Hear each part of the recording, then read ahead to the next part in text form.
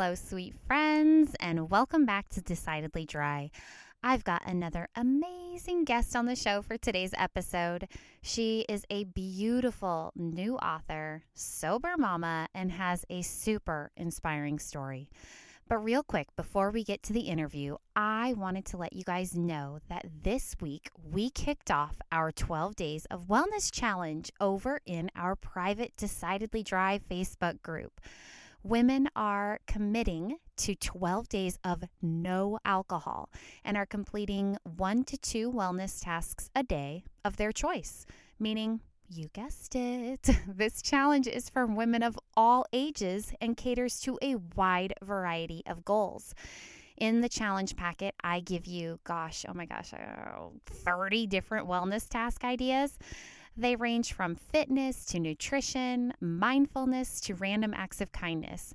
It's got a ton of options. So far, it has been super inspiring seeing the women check in every day for accountability and share what they've accomplished that day. If you are not a part of our private Facebook community, what are you waiting for? Just head over and join now. It's totally free, absolutely private, and we would love for you to join us. You can still totally participate in our free wellness challenge or just simply join the group to join. We'd love to have you, and I'll make sure to add that link in the show notes below.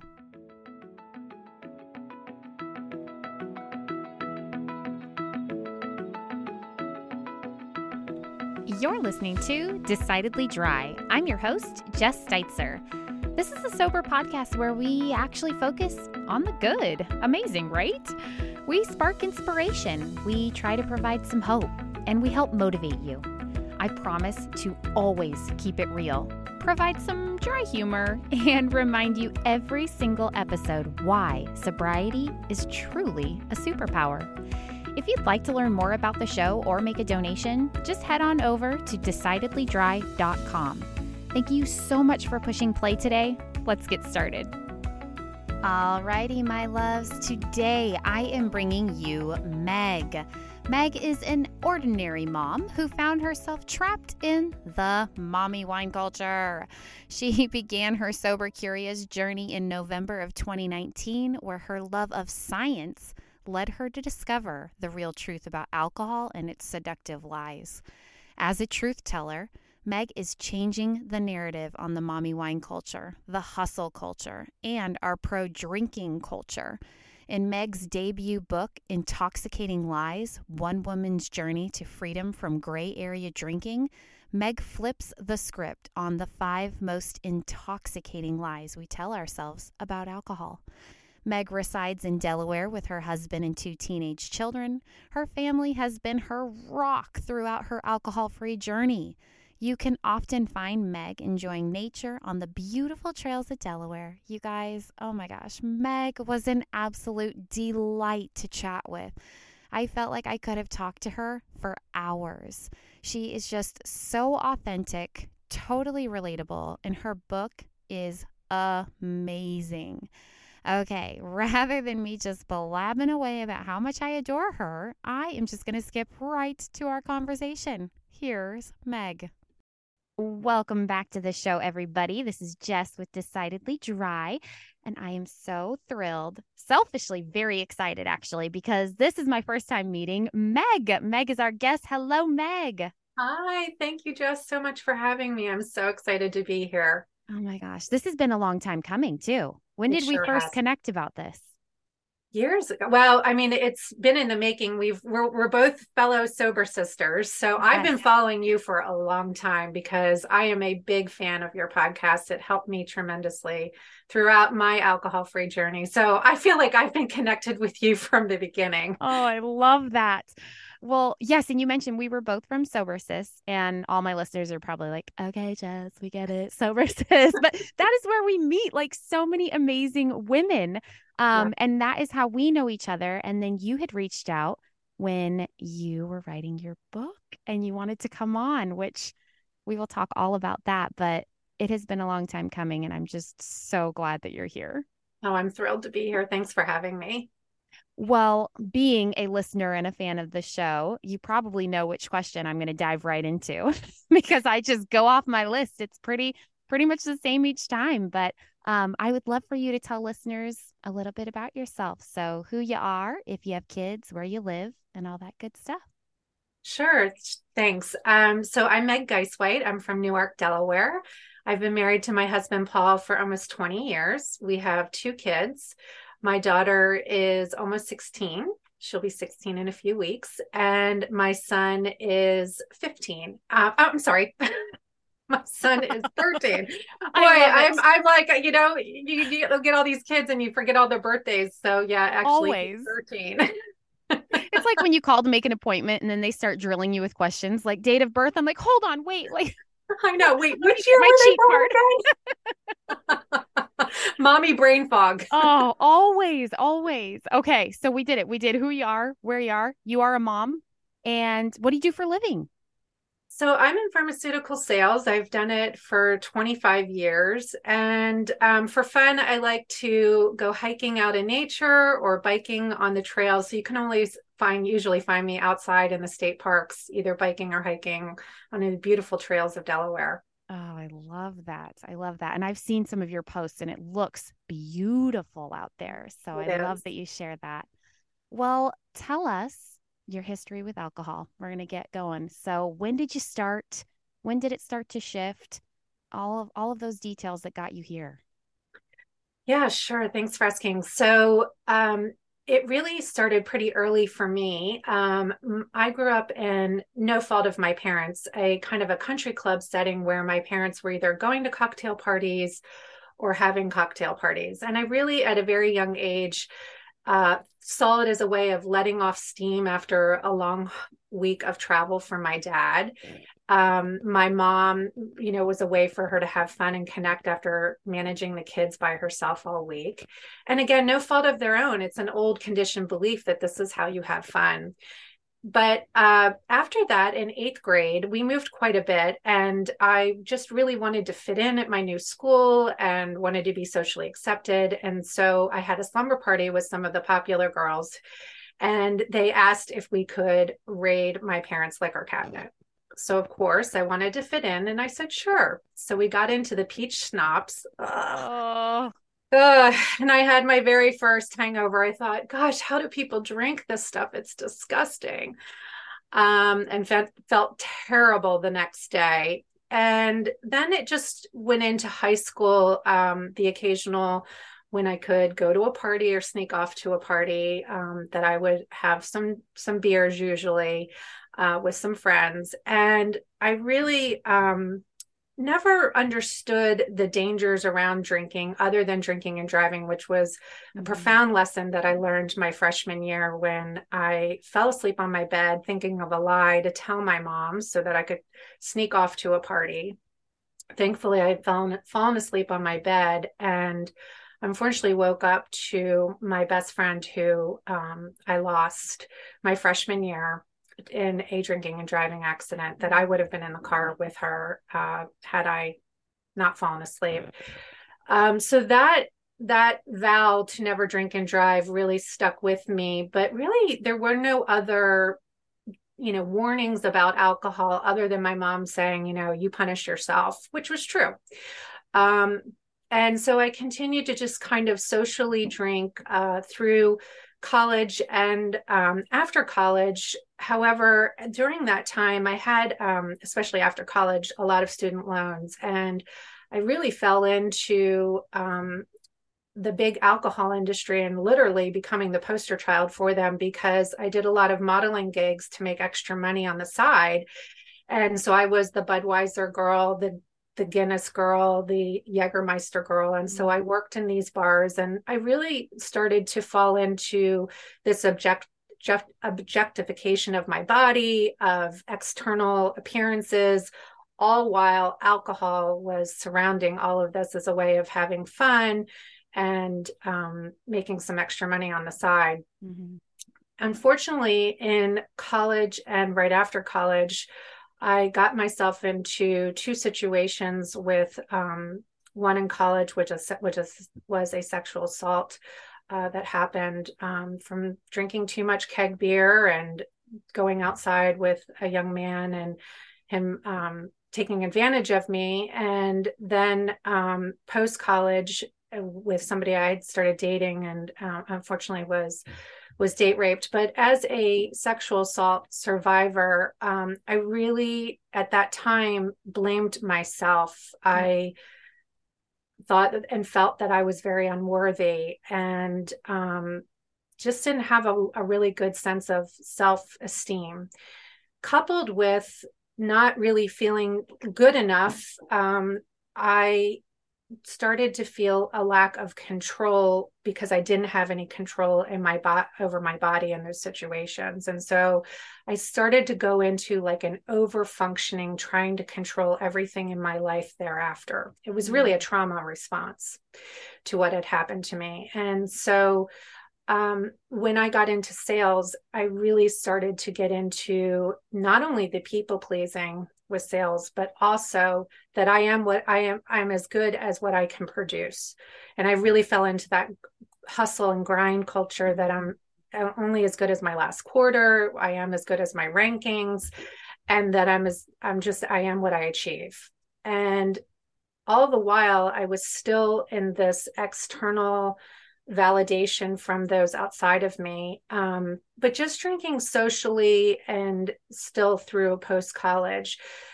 Then I met my husband and we got married and had 2 kids. And I started to fall into that mommy wine culture where the tea towels told me that it was mommy's sanity juice and that behind every great mom is a bottle of wine, and that any challenges I had during parenting, alcohol was the solution. And alcohol had really been through my side through all those years of all those different hard life challenges. So I found myself buying those tea towels and napkins, thinking they were funny. Mm-hmm. And what happened was I had 3 back-to-back life events that happened that were really challenging events that, we don't have an earth school to teach us how to deal with these types of things when they happen. It can be divorce, loss of a job, and it can be the trauma, like the trauma I experienced. And because I had this unresolved traumas and I had these life-challenging events, my drinking really shifted at that point from this social drinking to a medicinal drinking. Mm-hmm. And I was crying almost every day with these 3 back-to-back life events that I talk about in the book. And even my husband, he was like, I just don't know how to help you. So he would come in with a glass of wine, or I was getting myself a glass of wine. And it started to turn into this habitual nightly thing where I believed I deserved it after taking care of everybody's needs, working all day, making sure the house, the home, everything was the work, everything was taken care of. It was my escape time. It was my time to unwind and relax. I bought into all of the lies that society and big alcohol told us. But what happened was everybody was getting better. Those 3 back-to-back life events, those things were resolving, but I was actually now stuck with this habitual wine habit. And what scared me was when I no longer wanted my kids to do sports in the evenings anymore so that I could come home to my rewarding glass of wine. And my inner knowing was pleading with me. It was saying, this is not right. It's taking control of you. You're no longer in control. Now, I had tried to make myself believe I was in control. I would bike 20 miles and say, see, I don't have a problem. I would wake up in the morning with a slight hangover, but nothing ever too horrible, just that slight fog, that slight shade of gray. Always starting the day off at a deficit, working it off, eating a healthy salad at lunch, doing a strenuous, punishing workout in the afternoon to prove to myself that I was in control, that I didn't have a problem, that today would be different. And I would be so exhausted from working off that hangover, doing work, taking care of everybody, that when 5 o'clock came, it was like my brain would flip and say, you've earned this. You deserve this. Just one. You biked all those miles. You don't have a problem. You're in control. You're winning awards at work. Right. You're fine. You're fine. And in fact, I so thought I was fine that everybody around me was telling me my drinking looked just like theirs. When I asked if they thought I had a drinking problem, everyone said, no, you drink just like I do. In fact, I went to my therapist and said, I think I may have a drinking problem. I felt crazy and alone in my mind. It was like this maddening back and forth. And because everybody else was doing it too and seemed like they were fine, I thought it was just my problem and that I couldn't get it under control. And when I went to her, she said to me, Meg, no, I think you're just thinking about it too much. And she kept me, that ill advice kept me in my gray area drinking for 2 more years.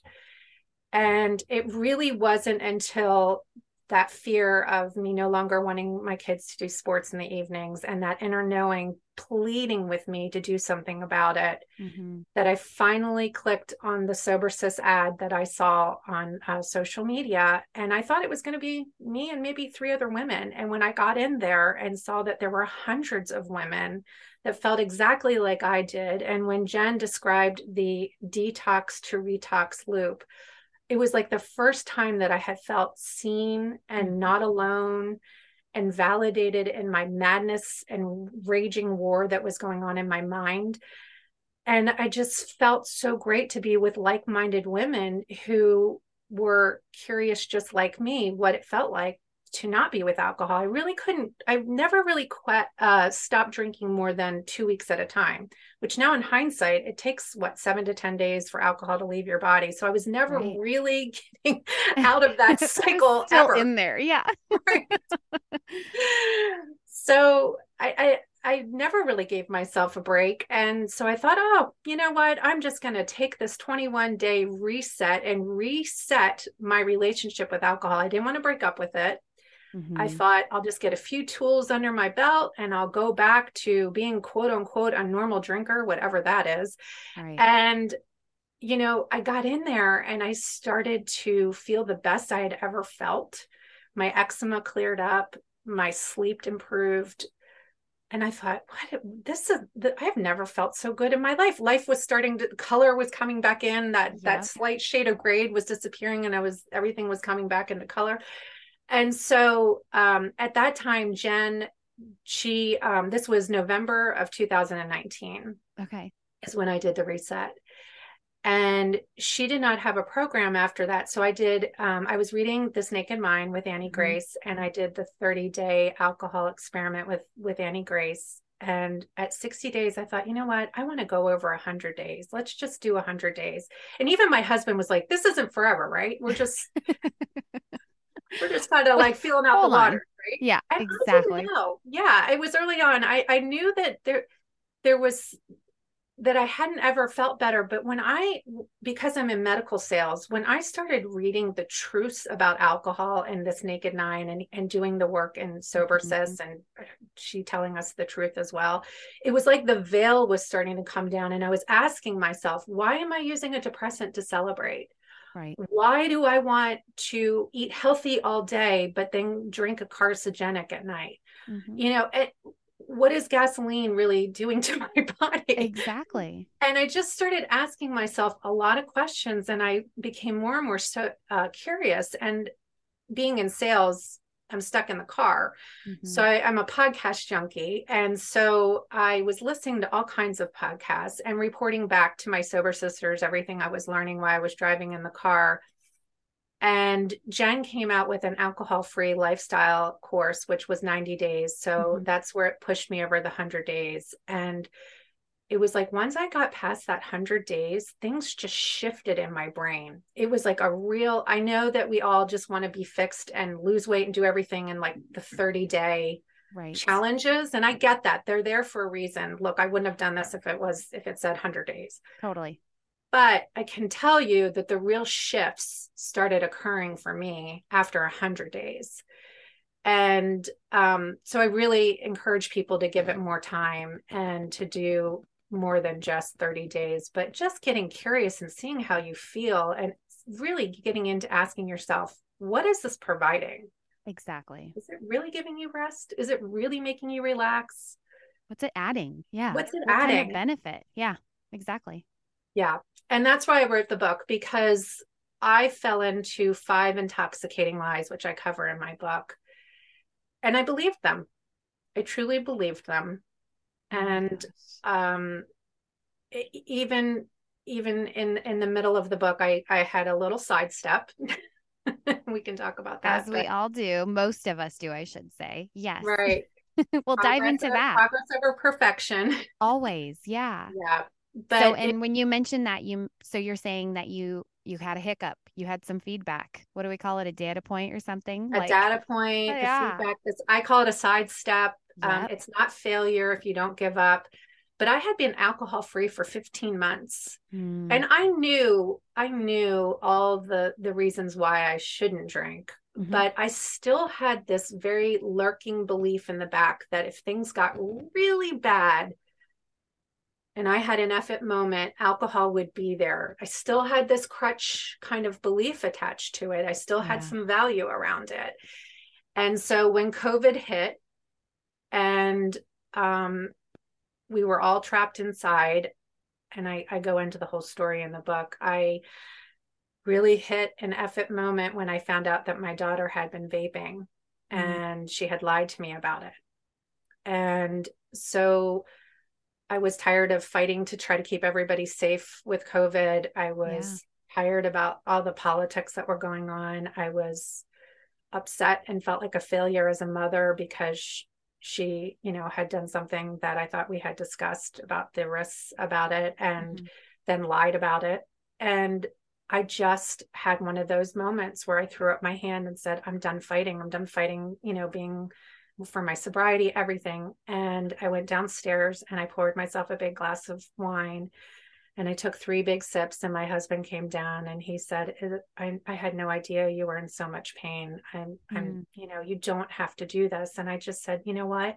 I don't want to fight anymore. I kind of like, I give up. right. And then my daughter came down the stairs and she had tears in her eyes. And she said, Oh, Mom, is this my fault? And it was like my why. One of the major reasons I quit drinking was for them and for myself, but yeah. it was like my why got slapped across my face. And here I am telling her not to do an addictive substance. Right. And here I am drinking a highly addictive substance. Oh, What am I modeling? What am I doing? right. And I realized in that moment that I still had this belief, I still had value around it. Hmm. And it shifted me out of it. It was like it went away. I'm so glad for it. It was, and Right. so if anybody's having slip ups in their journey or several day ones, but if you're learning from it and it's moving you forward in the Right. journey, then it's all for good. It's not perfect. It's progress over perfection, like we talk about all the time in Sober Sis. And so I am grateful that that happened. And I had this whole conversation with my daughter. I'm not perfect. I'm going to Right. make mistakes. You're going to make mistakes. But we get the choice then when we know better to do better the next time. Hmm. And it was a great moment for both of us. And, I think the greatest joy for me is when my kids told me, Mom, you have so much more patience since you quit drinking. Wow. Wow. Isn't that what we want for our kids? Yeah. 100%. 100%. And what a growth opportunity for you both in that moment, you know? I mean, for her to come downstairs and for you to have that moment. And I'm so glad that you pointed it out too, because it is, you never want those slip ups. You would love for it to be perfect, but that's not realistic for a lot of us, you Right. know? Mine Yep. happened, I think, around 140-ish days. And Mm-hmm. it wasn't a stress thing. It was this is really hard and I'm Mm-hmm. tired of trying so hard. And how in the world am I going to go to all these country concerts this summer and not drink? That Mm-hmm. was what I was worried about. And looking back now, you just shake your head. You're like, oh my gosh, Jessica, what? But you still had a lurking belief that I in had a order to have belief. fun, you had to have your Yep. alcohol. And Yep. that's why I write about the intoxicating lies, because it's a Exactly. lie that we still believe. There's some belief still lurking in our brains. Right. Right. And And until and and I don't know if it was because I knew I was going, it was a rare opportunity to go with like family. And so I was like, man, I don't want to be the only one not drinking. Like, how could I possibly take advantage of this? Look at the words that I use. Take advantage of this opportunity, to be with my family. When really, again, like you said, we're using this depressant to celebrate. We have this right. mind altering substance, I mean, oh, when you know better, you do better. That's But, right. That's right. here we are. That's right. No, and it's all a learning process. We don't just get up and run a marathon. We train for Right. it. And Holly Whitaker's book, Quit Like a Woman, when she wrote about that, she said, you don't just get up and just run the New York Marathon. You have No. to train for it. And Mhm. so as long as we're learning in the process, it's all feedback. It's not failure. Exactly. Exactly. Well, thank you for being vulnerable and sharing that. And I just have to say, I adore your book. Oh, I was so lucky to have the opportunity to read it because it's not out yet, right? We have not launched.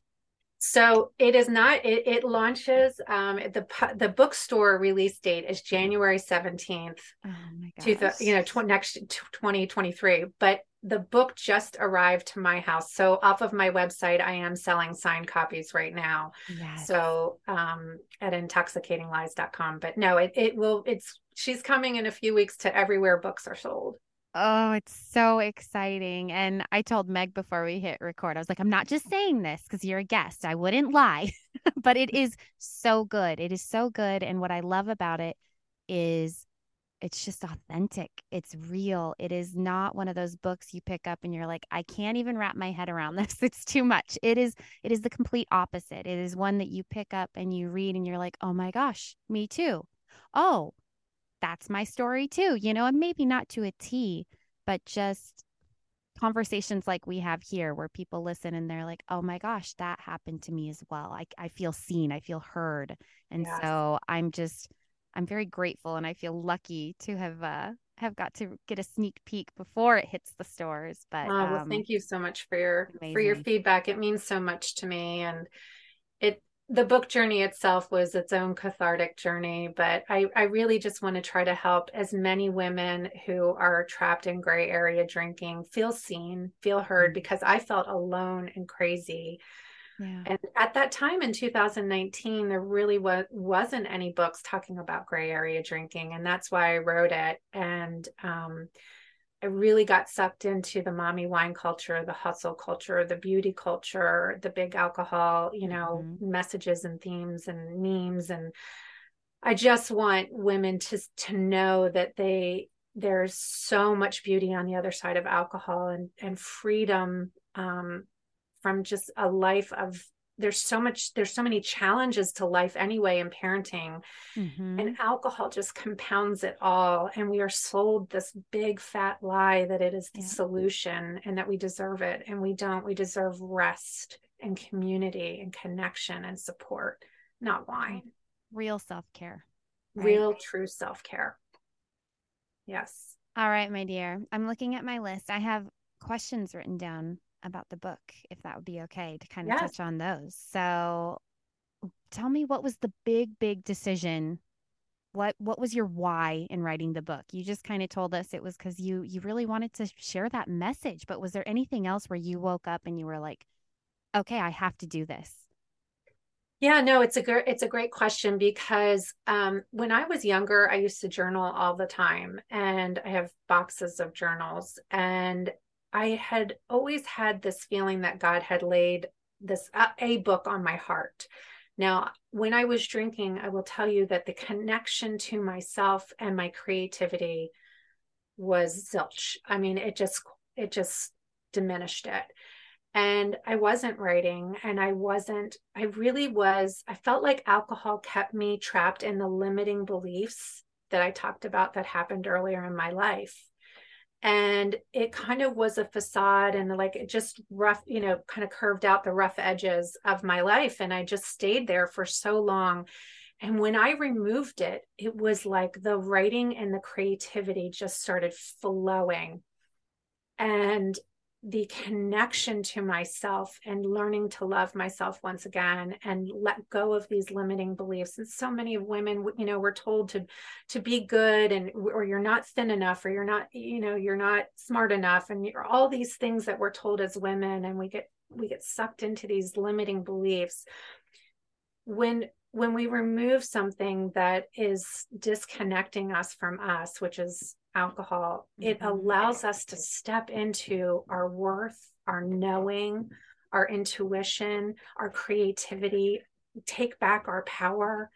And so all of this started flooding in, and I was sharing my journal entries with my sober sisters, and they said, Meg, you've got to write a book. And so I took a writing course called Find Your Voice. And when I was done, I contacted the lady who ran the course, and I said, I already have 32,000 words written. And she said, oh my gosh, well, you have about a half of a book already written. So we need to find you a content editor. And so I found a content editor, Ariel, and she took kind of my lump of clay of thoughts and my early sober curious journey, and helped me create this beautiful book where we go over the 5 most intoxicating lies, and at the end, the truth. And did you know? So, some of the hard facts that a lot of people don't want to face, which is usually the science around alcohol, that it can, it's linked to 7 to 8 types of cancer. Right. The things that sometimes people don't want to hear. And so I had originally had all that in one chapter, and it felt like it was coming from a place of fear and preaching. And I don't want to ever feel that way. Like, I think that people need to figure this out. Everyone's journey is different. Everyone's journey is unique, and we do it for different reasons. And so I didn't want it to be this, I wanted it to be very gentle at the end of each chapter. Like, I fell into this lie, and that's okay. There's no shame in it, but it is our responsibility to do something about it. Exactly. Yep. How long did the process take, writing the book? Over 2 years. Yeah. Wow. I mean, so I just celebrated 3 years in November, and I am just now launching the book. So, I mean, it started really right away. I mean, my very first journal entry was, why do I want to quit? And I had the 3 things, I wanted to sleep better. I wanted to be out of the detox to retox maddening cycle. And I wanted to be a better wife, mom, and who God designed me to be. I just felt like I wasn't living into my fullest potential. And then I wrote down the 3 things I thought it was giving me. And it's so intriguing when you journal to go back and see the growth. And it just takes a lot of time and baby steps, but you look back at those baby steps and you see the leaps that you've made in the journey. And so for anybody who's listening, who's just starting out, just be gentle with yourself. It takes time. Stay curious. Keep asking yourself these questions and journal about it and get into I love that. Yeah. Well, and I always tell people too, I mean, journal the good and the bad. And I mean, and the ugly, I guess we could say, but like sometimes just journaling, even if it's a few sentences, you can pick up on patterns, that maybe lead to a hiccup in your journey. Like, oh my gosh, every time I go on vacation, or, oh my gosh, every time I go out with so-and-so, God bless them, like something doesn't go my way, or it really shakes my journey, or maybe I come home just feeling really triggered or really tempted, whatever word you use. And I feel like journaling, it doesn't have to be sitting down and writing for 20 minutes. I don't even know a mom that has that amount of time. No. If you do, let me know your secret. But I mean, just jotting down a few things, you can really learn a lot about yourself and your journey. So thanks. Yeah, I have an intention journal, and it's just 1 page, and it takes me about 2 minutes. And what's my intention for that day? Yep. Some days it's how I'm feeling. And like you said, there's been days in my journal that's just all cuss words, right. And that's the great thing about journaling is there's no right or wrong. You can draw pictures in it, just whatever feels and resonates. but really the important thing is listening to your inner knowing and really tapping in and slowing down. Like as women, we're so busy. Yeah. Just taking a few minutes to take a few deep breaths and listen to what your inner knowing is telling you. And she's always there guiding you. And Always. She's got the right answers, and she's always guiding you back to the truth. Yeah. And it almost feels like you're releasing something. It's like, Yes. okay, I got that out. And I mean, hey, that is one little check mark you can make off your to-do list, right? And who doesn't like to check something off? It's like journaling, done. Well, I would love for you to share if there was a portion of your story or your book that was the most challenging to share about or write. Yeah, I mean, you and I briefly talked about this privately, but when I started out early in the journey, I just really felt so raw, like I had no skin. Everything that came at me, I was so overly sensitive. I'm a highly sensitive empath person anyway, but taking away something that was my facade and my protector, kind of my numbing agent, I just felt like I had no skin. And the part in the book, which I don't think a lot of people talk about, is, finding that intimacy with my husband again, because to be honest with you, it was a lot of times where after a few glasses of wine, you feel a little more loosey, goosey, and you're just like, let's have a good time, and more inebriated to, be more intimate. And it was like this period for me where I was unbecoming and trying to figure out who I was becoming. And that transition time, almost like a snake shedding her skin. Right. It really, really was hard for us at some points to connect, because we used to connect over a glass of wine. Yeah. And that would lead to other things. And that was all gone and changing. And I was going to bed early, waking up early, which was different, so there was a lot of change happening. And we don't talk, I know that people say like sober sex is better, and I understand why they say that. But I also think that, and one of the parts we don't talk about is that when you're going through that transitional period, which is really a tough time in the journey, I had to sit down with my husband and say, this has nothing to do with you. This doesn't mean I love you any less. In fact, you have been my rock through this journey, and I love you. I just have to shift, doing this everything we used to do differently. So now we go on hikes together, we bike together, we connect earlier in the evenings. It's just, it was like we had to find our new rhythm. And that rhythm took time. It was like everything was corroded, and the wires, especially the intimacy wires, were all out of whack, and they had to find reconnection and a new way. And it took time. It just took time, but we're okay. We made it through it. I don't know. Can you relate? Oh my gosh, yes. Oh, so much. And I was just smiling because I was like, oh my gosh, if maybe I have to give my mom a warning, like, earmuffs, mom, don't listen to this part. No. She's so old school. But it is something I don't think we talk about a lot. I mean, you hear a lot of people, like you say, that like, oh, sober sex, like there's nothing like it. But maybe that's not the case for everybody. Maybe, That's right. We need to dive in and talk about, I don't mean me and you. This could be a conversation for another day. But but I mean, there is, I feel like, a hole, or like a lacking of that conversation, of that transition when you're getting sober and your relationships might change, And I think for me, for my personal experience, yes, that beginning part, I mean, you feel kind of selfish, but the only thing I was worried about was staying sober. It was like, Right. I cannot think about anything else right now.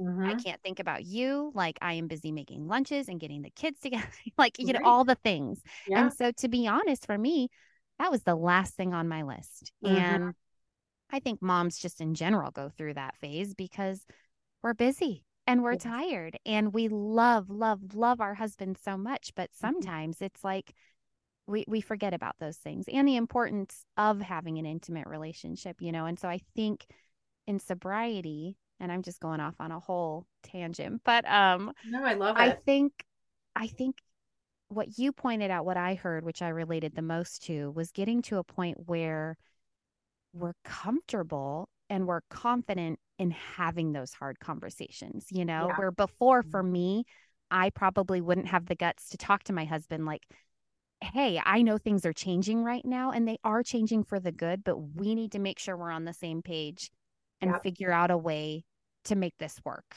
and to Right. still have us be good because they might not be quitting drinking. They might Right. not have signed up for this, That's And right. so Yeah. respecting them enough and caring enough about our relationship to have those conversations and make sure we're meeting their needs too, or, at least letting them know where we are, Right. Right. um, is very valuable. And I would love for someone to talk more about that because I think it would be a great conversation. No, I agree with you. And I think, w- like they have their needs, but we're changing so Mhm. rapidly and we're showing up so differently. Right. And it's a good thing. But for a while, you're trying to figure out how you're showing up. Like you said, you just want to stay alcohol free and your focus is somewhere else. And it's not always on your marriage, Right. because you're just so focused on this journey. And I know for a lot of women in my group, it's like you remove the alcohol and all the little issues in the marriage start popping up. And you have to talk about them and you Yeah. have to face them now. And of course, I'm a big proponent of therapy, Hmm. um, whether it's, marriage therapy or your own therapy. But it really is the communication and taking the time to be honest and saying, and also just realizing you're showing up differently and not everybody's going to like it. They're Right. used to you a certain way. You've Right. shown up probably for the past couple decades a certain way, and now you're showing up completely different. And when you're in that awkward, uncomfortable phase, you're not even really sure how you're showing. Exactly. And all of it is good though. I mean, you're Yeah. learning as you go and you're learning, like you said, to really get to know yourself again and Yes. become that authentic version of yourself that you've always probably been trying to be. So, Yeah. And I think, when you choose to become alcohol free, it forces you to be in these uncomfortable situations. So you have to mhm, sit with those uncomfortable feelings. You're going to have your first wedding, your first vacation, your first holidays, all those firsts that, yeah, they feel different. They mhm, feel awkward. They feel like that social lubricant is gone. But each time you're building your alcohol free muscle and it gets easier and easier, and it just takes time. You have to be gentle with yourself. right. It slowly but surely does get better with time. And then you show up more confident in who you are. You know who you are. And so that self-doubt that used to have all the time with the anxiety is, Yeah. really diminished. And so not everybody might not like me, and that's okay. They're not for me. I've in this journey, I've lost a couple friends and I've gained some really incredible new ones. Right.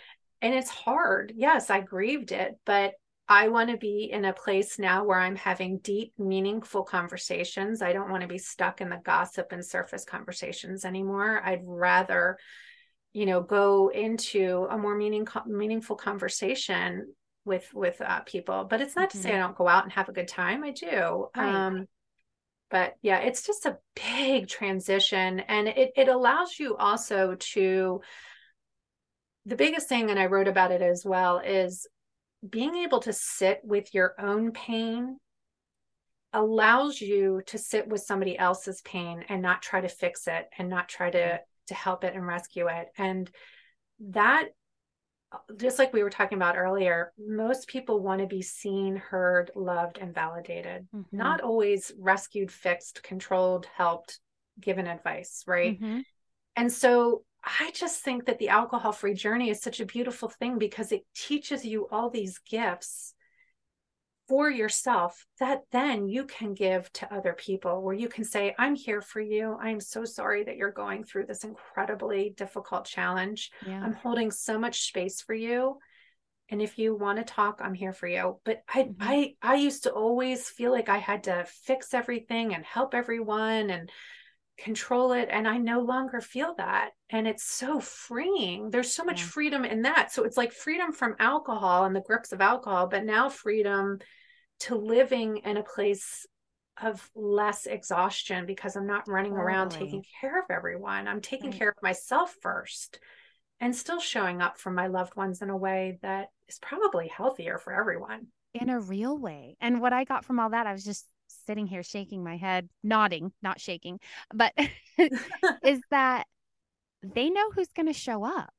I Right. mean, we are consistent now. Like my kids, I mean, the way they look at me, I'm not saying it's always, been this way, but they know that mom's going to be there. They know that mom's going to show up. They know, I don't want to say what version they're going to get of me because let's be honest, sometimes moms are tired. Sometimes we're over caffeinated or excited or whatever. We're human, Right. but I am dependable and I am Right. patient and I think that is very true for our other relationships too. They know So that we're going true. to show up as the real Jess or the real Meg, and Yes. that isn't that what we want to be? Isn't that what we want to do? It's truly what we want. And that allows you to feel safe in your own body, and then others feel safe around you. Mm-hmm. You know your boundaries, you know who you are, you know what you will put up with and won't put up with. And everybody feels safe because, like you said, it's consistent. Right. It's present. It's not fogged out. What's boring Mm-hmm. is being checked out of a conversation or not remembering it or being too Right. hungover to fully engage. Totally. I mean, I think it's funny that we call it wasted, because it's a waste, and It's so true. zero judgment if you are stuck in it. We came from there, but you look at it now and you're like, oh gosh, yeah. I mean, wasted. I It's so wasted that moment. I didn't get to have that meaningful conversation that I'm going to remember the next day, So, oh such my a good gosh, point. Meg, we could talk forever. I'm looking at my list. Do. I would love, I'm looking at the time too. I think we've got room for two more. So, looking forward, what will this new chapter, no pun intended, of your life enable you to do? What's next for Meg? So it's interesting because we are talking in Sober Sis right now about our word for 2023. And I thought my word was going to be alchemy, like this transition and transformation. And we were talking about, why do women always feel like they have to better themselves, fix themselves, do something else? And it really kind of hit me. It was like, I've been working on myself and doing this hard work, and I always will. I know Mm-hmm. it never ends. But for me now, I know I'm more than enough and that I'm worthy. And so my word for 2023 is abundance. I just want to Mm, step into abundance. And I don't mean financial abundance. I mean seeing my book help as many women free themselves from gray area drinking, from the mommy wine culture, from the limiting beliefs that we're told about ourselves as women. I want to see women step into their voice, their worth, and know that there's so much beauty on the other side of alcohol. And that to me feels abundant. And I feel like it's coming and mm-hmm. the best is yet to come. And so um, I have also been, I haven't quite started yet because I've been very busy with the book, but um, down the road, stay tuned. I hope to start a writing community center where women can slow down and we can do a grounding meditation together and really regulate our nervous systems after a long day and step into some journal prompts and writing that Mm, really reconnects ourselves with our inner knowing. And I want it to be a safe container for women to come in and grow through their writing. I love that. So it's something that I'm working on. That's kind of the next thing down the road. Beautiful. Beautiful. Well, I'm sure you've heard this question before on the show. It's my favorite. But to the one or many people that are listening right now and feeling inspired to make a change, what advice would you give them? I would say just to stay curious, don't give up. and to get into community, whether it's just even on Instagram, because there's so many wonderful people on Instagram, sober influencers, or a community online where you can feel seen, heard, and loved. That connection and that support. You need those tools to really forge forward in your journey and to not feel alone. So community, connection, support, and most importantly, just rest. Just slow down, take a deep breath. It's the holidays right now. It's a busy, busy time. We're all overwhelmed. Just baby steps, one step at a time. Be gentle with yourself. I love that. Oh, Meg, this was such a treat. I loved it so much. And I know people are going to have so many good nuggets that they take away from this conversation. If people would like to get in touch with you, I will have all of your contact info in the notes. But what is the best way for them to reach out? Well, thank you so much, first and foremost, for having me. It's such an honor. I really enjoyed our conversation. So I live on Instagram, and it is attached to Facebook as well. But my Instagram handle is Intoxicating Lies Book, all one word.